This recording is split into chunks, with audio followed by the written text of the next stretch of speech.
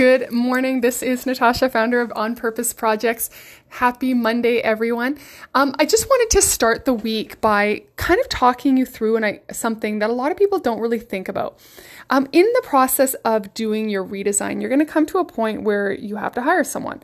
And a lot of people think that there exists this person who is phenomenal at design, phenomenal at development. They can test all their work. They're this unicorn of a person who can design and build and test and code and do all these incredible things. And so most people, when it comes time to doing their website project, they are on the hunt for this one person. And I know as an agency owner myself, I have been on the lookout for that person as well.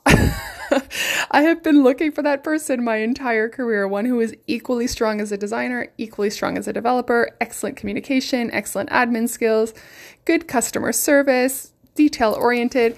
However, the challenge is that that person does not exist.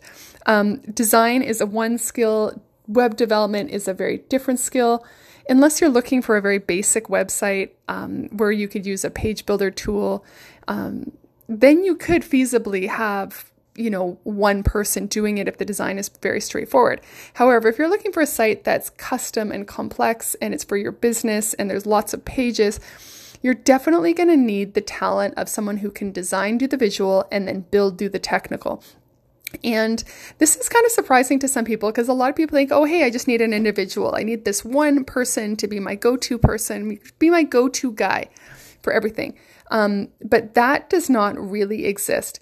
When you're building a website, you need a lot of people. There's the admin people who are going to plan the job. These are the project managers. These are the account managers. These are people who look at the specs, do the pricing, do the legwork, do the research. And these are the people whose job is to organize. So that is one part of the project. And then once the project is organized, it goes to the designers. These are the visuals. These do the web design is one piece and the graphic design is another piece. A graphic designer and a web designer are generally not the same person. A web designer is generally very macro. They look at the entire thing. They think about the user experience. They think about the flow. They think of how it's going to look on mobile. A graphic designer is someone who does the small supporting pieces like a logo or an infographic or something like that. A graphic designer generally cannot design a website.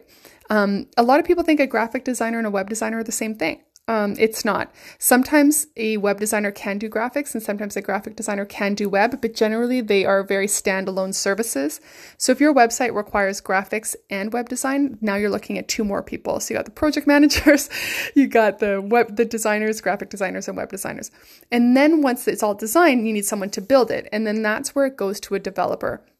And under development, you have front-end developers, back-end developers, full-stack developers, e-commerce developers, maybe a React developer, maybe a JavaScript. You've got so many different things. So depending on the requirements of your project is going to really determine the type of skills you need as a developer. Again, most designers cannot do complex dev work. And most developers, you wouldn't even want them to design even if they said they could. That it's just very left brain versus very right brain people. It's two totally different things. And then once you have the development done, you've hired one or two people to get the site built. Then it goes to a quality assurance person. And again, this is a different person again. QA people are a third party to the web developer. These are someone who have never seen the website before.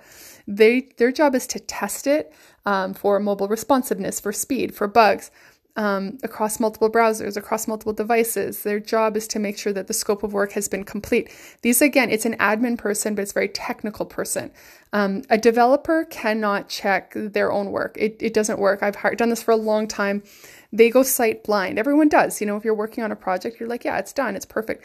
But then once you bring in a third party, they're like, wait a second, this is missing, this is missing, this is missing. And that is very, very normal. It's completely normal to have QA as part of the process. It's not a sign of a bad developer. It's just quality assurance and testing is always part of the job, but now that's another person.